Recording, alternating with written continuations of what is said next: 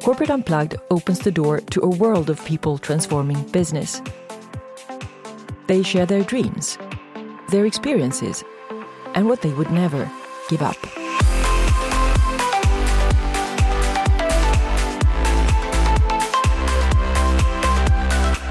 I'm so glad to have Stefan Krook with me today. Welcome to my podcast, Stefan. Thanks a lot. It's a pleasure to be here. Thank you. Stefan is a serial entrepreneur, and back in 2005, he has, together with H&M's CEO, Oriflame's founders, and a few others, he has established the foundation Good Cause. And within that framework, he has created several successful for-profit companies, such as God El for renewable energy, and the fund company God Fond. Stefan, you are often described as a person who loves to question things and eager to find new smart solutions that benefit the whole. So, for example, I know that the most recent company, Kivra, is a digital mail company that you've established. How has that worked out so far? Now it's taken off really good in the last maybe 2 years. So the company has been around for 6 years, and for the first 4 years, not too much happened. If you look back, what we're trying to do is to basically offer all Swedes at the moment to change all the important mail they get from banks and authorities and the like to a digital solution, which is better for them, better for the sender, and better for the environment. But the problem is when you start such a business is that you can't offer neither the senders or the receivers of the mail a good solution because there are no senders. So you can't really simplify people's lives, which we want to do for our users. And on the other end, the senders might say, well, we would love to send digital mail, but how many users do you have? We haven't started. So it's a big chicken and egg problem that took some hard work to get by. And now we've just sort of already before half year, we have now over 500,000 Swedes that have changed their habits of important mail, getting snail mail to digital mail, which is one of the biggest digital movements that we have in Sweden right now. Does this exist as a similar, at least, solution in some other countries? There's similar attempts in many places in the world, not so many successful. There's one market where I would say that they have come the furthest so far, which is Denmark. There it's by law enforced on all inhabitants that they have to have it. So thereby they got by the chicken and egg problem and got everyone to adopt. However, I believe that the Swedish way of doing it will give us a lot better solution, both for the senders and the receivers. And we hope to now get the chances to export our solution to more markets. Wow, so that's going to be interesting to follow and see. When do you think this expansion could happen? There will be lots of research and meetings taking place. I mean, have started. We might even meet in Milan. But we have contacts now in several markets. We won't be able to do lots of markets.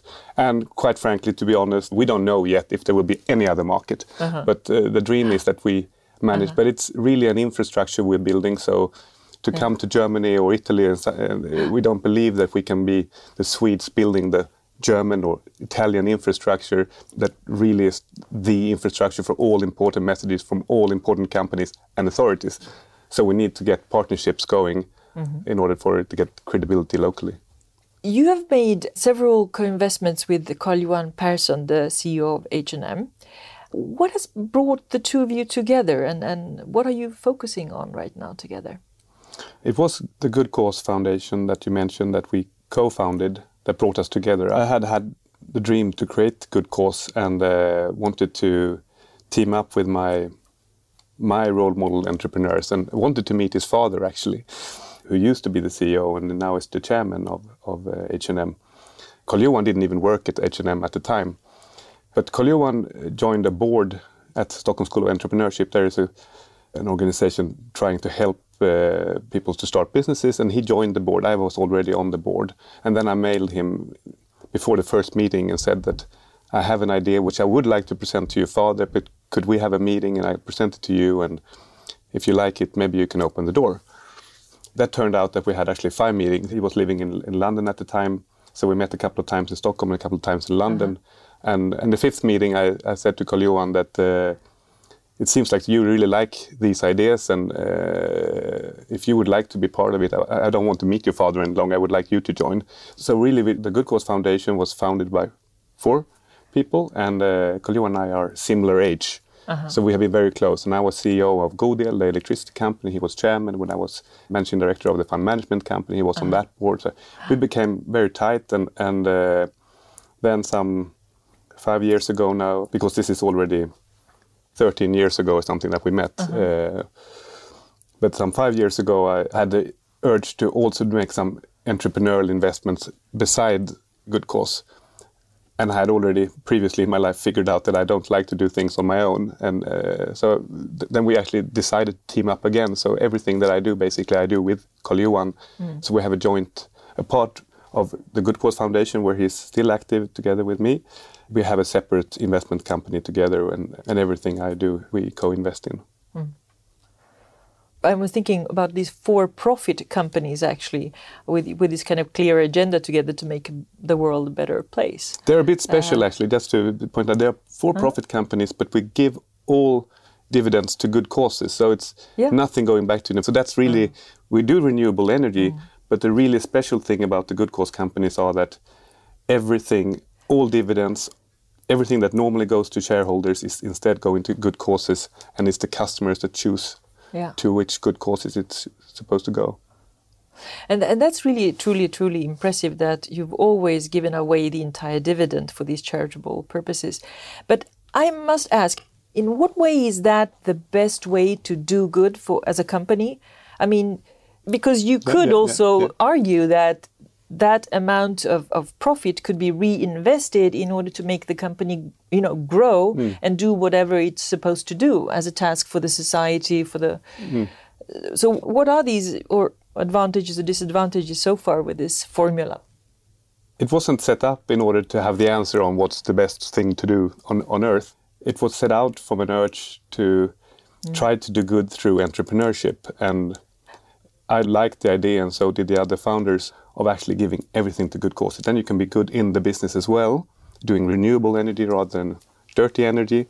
But the odd thing was to give everything away. And that has disadvantages that you are hinting. And it's harder to scale such a business. And so it depends. I think when you want to do good through entrepreneurship or business, you have to figure out which model you're using, depending on what you want to accomplish. Personally, I kind of see 3 different models.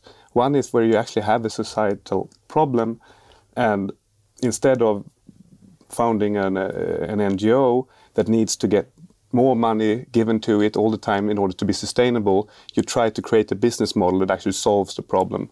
That's Muhammad Yunus that got the Nobel Peace Prize for Grameen Bank, and he talks about social business, which he defines then as no loss, no dividend. It gets sustainable because it doesn't lose money and it can continue to good. But it doesn't. It's also hard to scale because it's typically just reinvested in keeping it going. The good cause model is creating resources, which companies can do, create resources for shareholders. But in this case, we create the resources and give it to good causes. So that's an indirect model of doing good. And the third one is more like Kivra, where you have now Kivra can do lots of things, but for me the initial driver was the environmental impact. It's a real waste to use trees to make envelopes and letters and sending them around in cars, in transportation. It doesn't take too much imagination that you can actually do it better for both the senders and the receivers, but it needs some entrepreneurship to make it happen. And there we have the capitalistic model. So there it's an investment. We have the Wallenbergs have invested in it, and together with Carl-Johan and I, they also want to improve the world. So they like that touch of it. But we believe that Kivra can become a very good business model, and then hopefully we can also find the partnerships to scale it and do more environmental impact. And there we have at least identified and have what is sometimes referred to as a sweet spot, where more environmental impact goes exactly hand in hand with more financial success. So since we have a model where we let the senders pay a digital stamp, so to say, the more letters we get them to convert to digital, the more money we make, but the more environmental impact we also make by substituting sort of physical letters to digital letters. So that scales. If you get that beyond break even, that scales. Just in general, sort of normal capitalism is the best thing for scaling things, in my view. But you need to direct the power of it to a good cause. That's not done automatically in capitalism. You've also claimed that companies who donate the dividend are also more likely not to waste money because they know that the entire profit goes to charity. And in addition that, such companies can have a maybe competitive edge as well, as people often offer maybe to work for them even, free of charge because they want to be engaged or involved in something. The risk has always been, and is still an issue, that you attract people with the right hearts and right intentions, but in order to do good in business, you need to be a professional business team. And when you start taking things out of ordinary capitalism, you risk that. But if you manage it correctly, you can get a culture where basically an extra cost is you can get everyone in the team to see if we overspend on this party or whatever, that's basically money away from helping those children that we visited in a children's village in Africa. And if you get that into the culture, you can, of course, be stronger than an NGO, or you can be stronger than a normal company. But let's go back to you as a person, because it's always intriguing and interesting to understand, the drivers behind a person. Let's start with a question about, I would define passion as something that you're also willing to suffer for, something that is really, truly important, not just enjoyable and fun. That passion for me would be to try to do good through entrepreneurship, start, run companies, inspire others, but most of all, trying to do good companies myself, actively. And that came out of thinking some 15 years ago that I basically only have one talent. I'm lousy at most things, but I'm more convinced now that I actually have a talent to start and run sort of entrepreneurial companies. No entrepreneurship comes without sacrifice. So it is a passion. I love to do it, but I'm also prepared to suffer a bit on those journeys, because there is no startup without hiccups and tough times and tears. Yeah, for sure. Sometimes I was reflecting about this thing that for people who are, good at pretty many things, actually, it must be difficult for them to understand, where do I, stand out, and what is so special about me? And normally when you swim in your own waters, you don't have that kind of perspective on yourself. So it's difficult to understand what could be your passion or talent as well. Whilst, as you say, if you feel that there is one thing that is truly, truly clear to you, that you're good at kind of finding solutions and resolving them via entrepreneurship, that must be also a blessing, really, to know that, because then you can spend all your energy and your focus on that, and not feel frustrated. I 100% agree, and it typically sounds funny when you say it. People laugh at you a little bit, but actually really define. I think personally, it's sort of, you are somehow obliged to use the gifts you have and make the most of them. And if you have many, you get confused. So I agree. It's easier to become happy if you have less talent or narrow talent. I would think. Do you have a certain, let's call it, dream right now that you want to see materialize? The biggest dream would probably be that I'm sort of involved in somehow is a large picture where I would like to see sort of the business community in the world to really, really, really contribute a lot to making the world a better place. And that's a huge transformation. More practically, I'm working with such companies that could serve as examples. And somewhere in between, together with some other people, including here at Norrsken, where we are, we have started a kind of network that we call Tech for Good, where we've had meetings at other companies with a separate agenda that they should also explain how they try to make the world a better place, and what they are doing concretely, what they've done successfully and what they've failed in doing. And the purpose of this is, of course, to just get this agenda in everyone's heads. Everyone that's having such a meeting at their company needs to think it through a little bit again, and everyone being there listening can be inspired and learn. And the goal of this network is to contribute to, maybe practically here in Stockholm, make Stockholm the most recognized place in the world to create sustainable, great tech companies. But not social entrepreneurship, but rather entrepreneurship that is also social, also caring, although it's not sort of like good cause, giving all the dividends to good causes or stuff like that. What do you think about all the beautiful steps that H&M is taking as a huge global company? I think they're just, purely revolutionizing their part of the industry, textile industry, in an amazing way. What's your take on that? He would hate me saying that it's his leadership, but basically the first investment he made was the investment or donation to good cause. And he's been a social entrepreneur, and that was what attracted him. The discussions we had on what corporate culture could do, what the purpose of a company could be.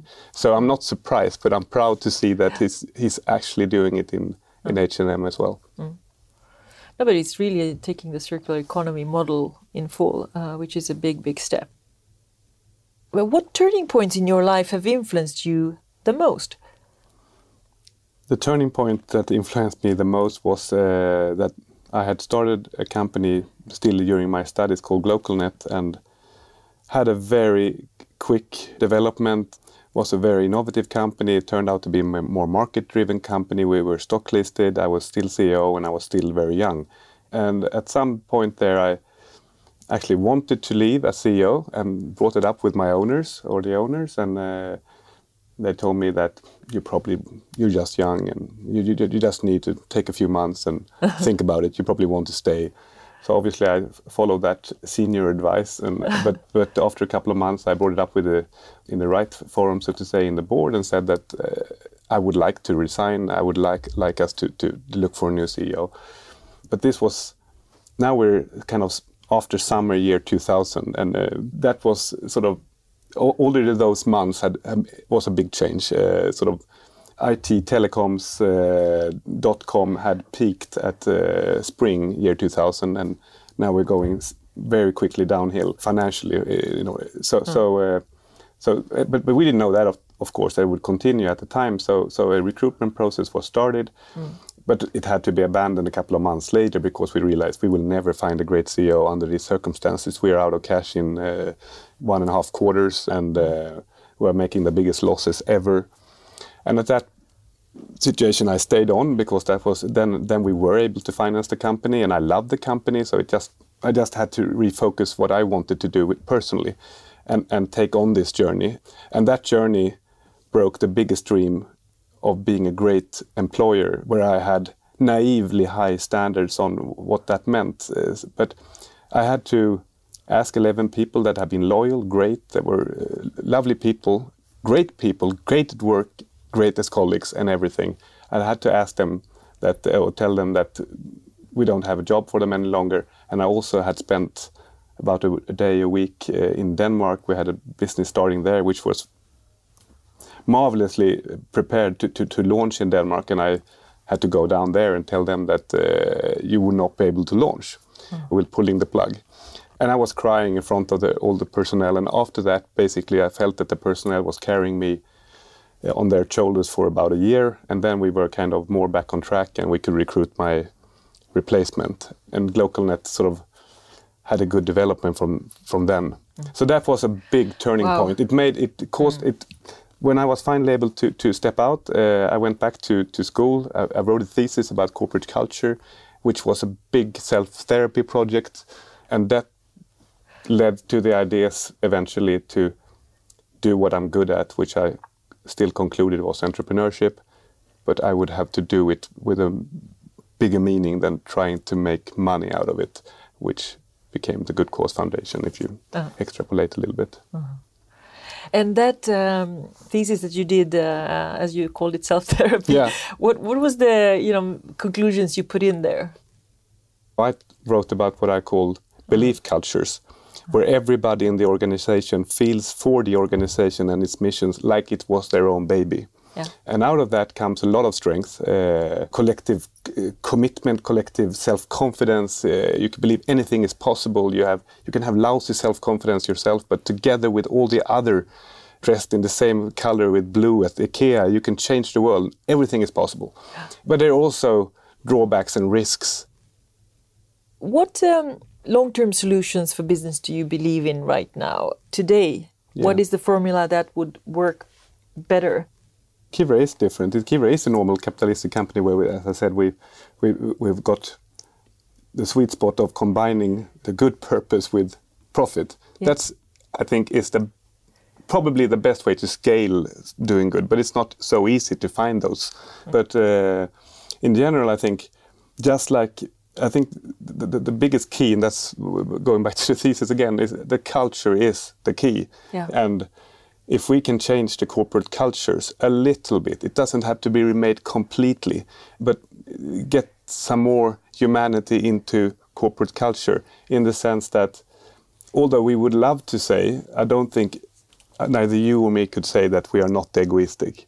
We are also egoistic as persons, but we're not only egoistic. And the corporate model and the corporate culture has been an egoistic version. And they have to be egoistic, because you can't invite the corporations in to solve world problems if they're not allowed to make a profit. They need to make, and that's the egoistic driver. But if it could become natural in more companies' cultures that, yes, we want to make a profit, we need to make money, but we also want to change the world, we also want to make good, just like we as humans are both. But all the corporate models that were taught, at least when I went to school, was a simplified model where which was about profit maximization. And now I know there's lots of new theories that are blending this, but personally I believe that culture is the key, and it doesn't have to be that complicated. It's just about that. It should be as natural to try to do good through your own business model, because that's where you said, is it good to give dividends? No, I would agree with you in general. It's the best way to do good is to use your business model to do good, your special strengths as a company, not to give money away. That could be done through the shareholders. Exactly. But if you would assume that all doors are open and you have all resources available, what would you then innovate or change? I think it would be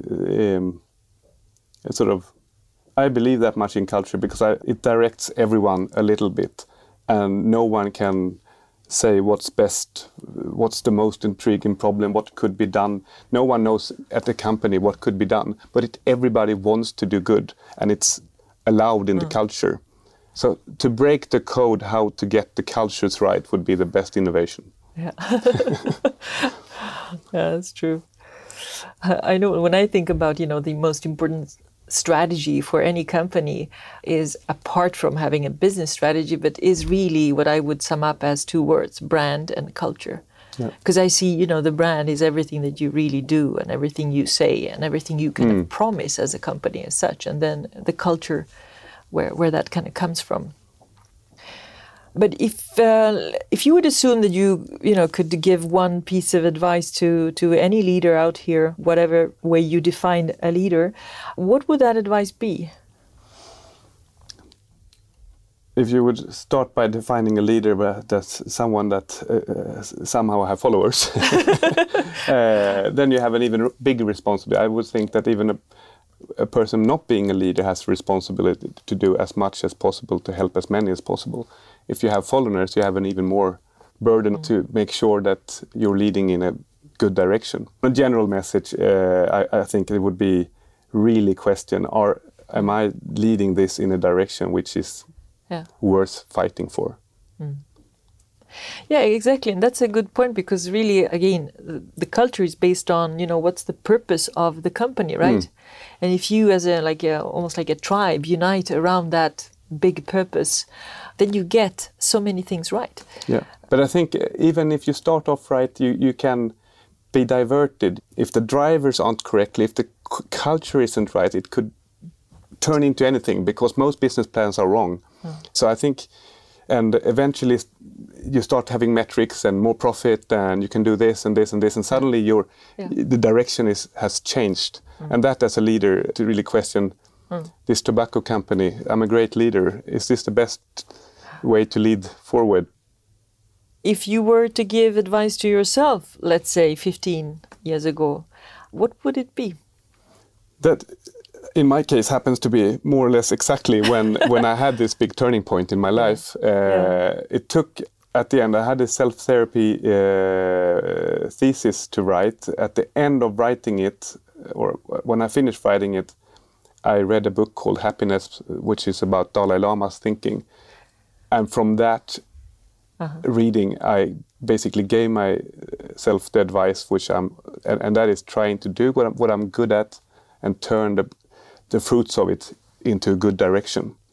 So that is probably the advice that I got it from the book and the process of discussing with my wife, possibly because we were reading the book in parallel. And I'm still 15 years later pretty happy, and that's the advice I give most people if they ask me in a similar situation like I was.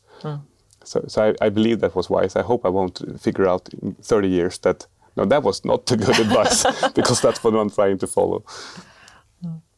How is happiness defined in that book? I've read it some time ago, but I can't remember. That's kind of annoying. Yeah, well, and it's also a long time ago since I read it. But the interesting thing is that the main message in the book is that your life, Vesna, your life is not about making me happy or the listeners of this pod. It's about making you happy.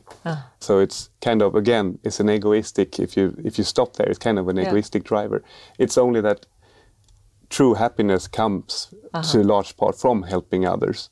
So, exactly. And that's why where the good circle sort of turns up, that you feel good when you're helping someone, elderly over the street, and you're smiling at someone at the subway and they smile back, and you give, when we discussed on beforehand, you have this pod and you meet people that you would like to meet, but you share it. And so just giving is... giving and sharing, gives the egoistic win of becoming happy. It feels good.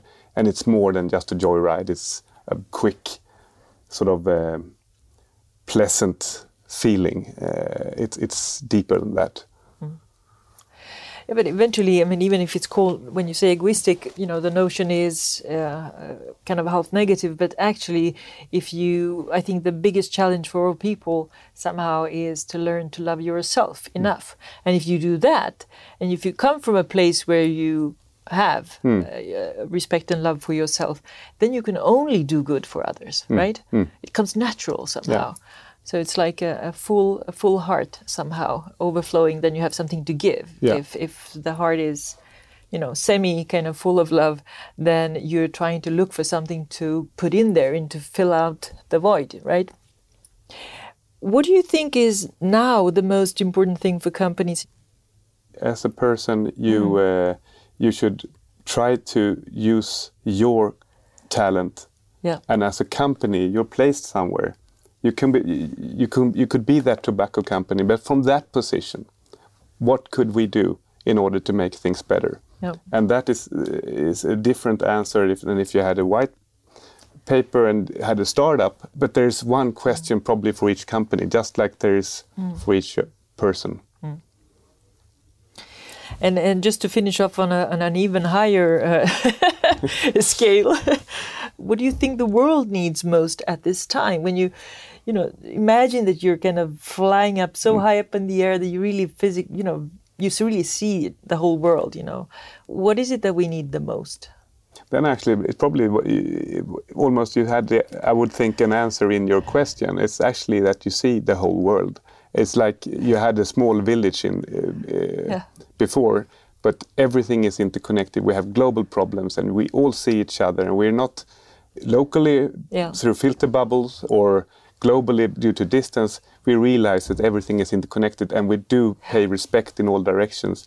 And we have cultures, mechanisms in there that no one is misutilizing joint resources, and and everyone is, to a good degree, taking responsibility for what we have together.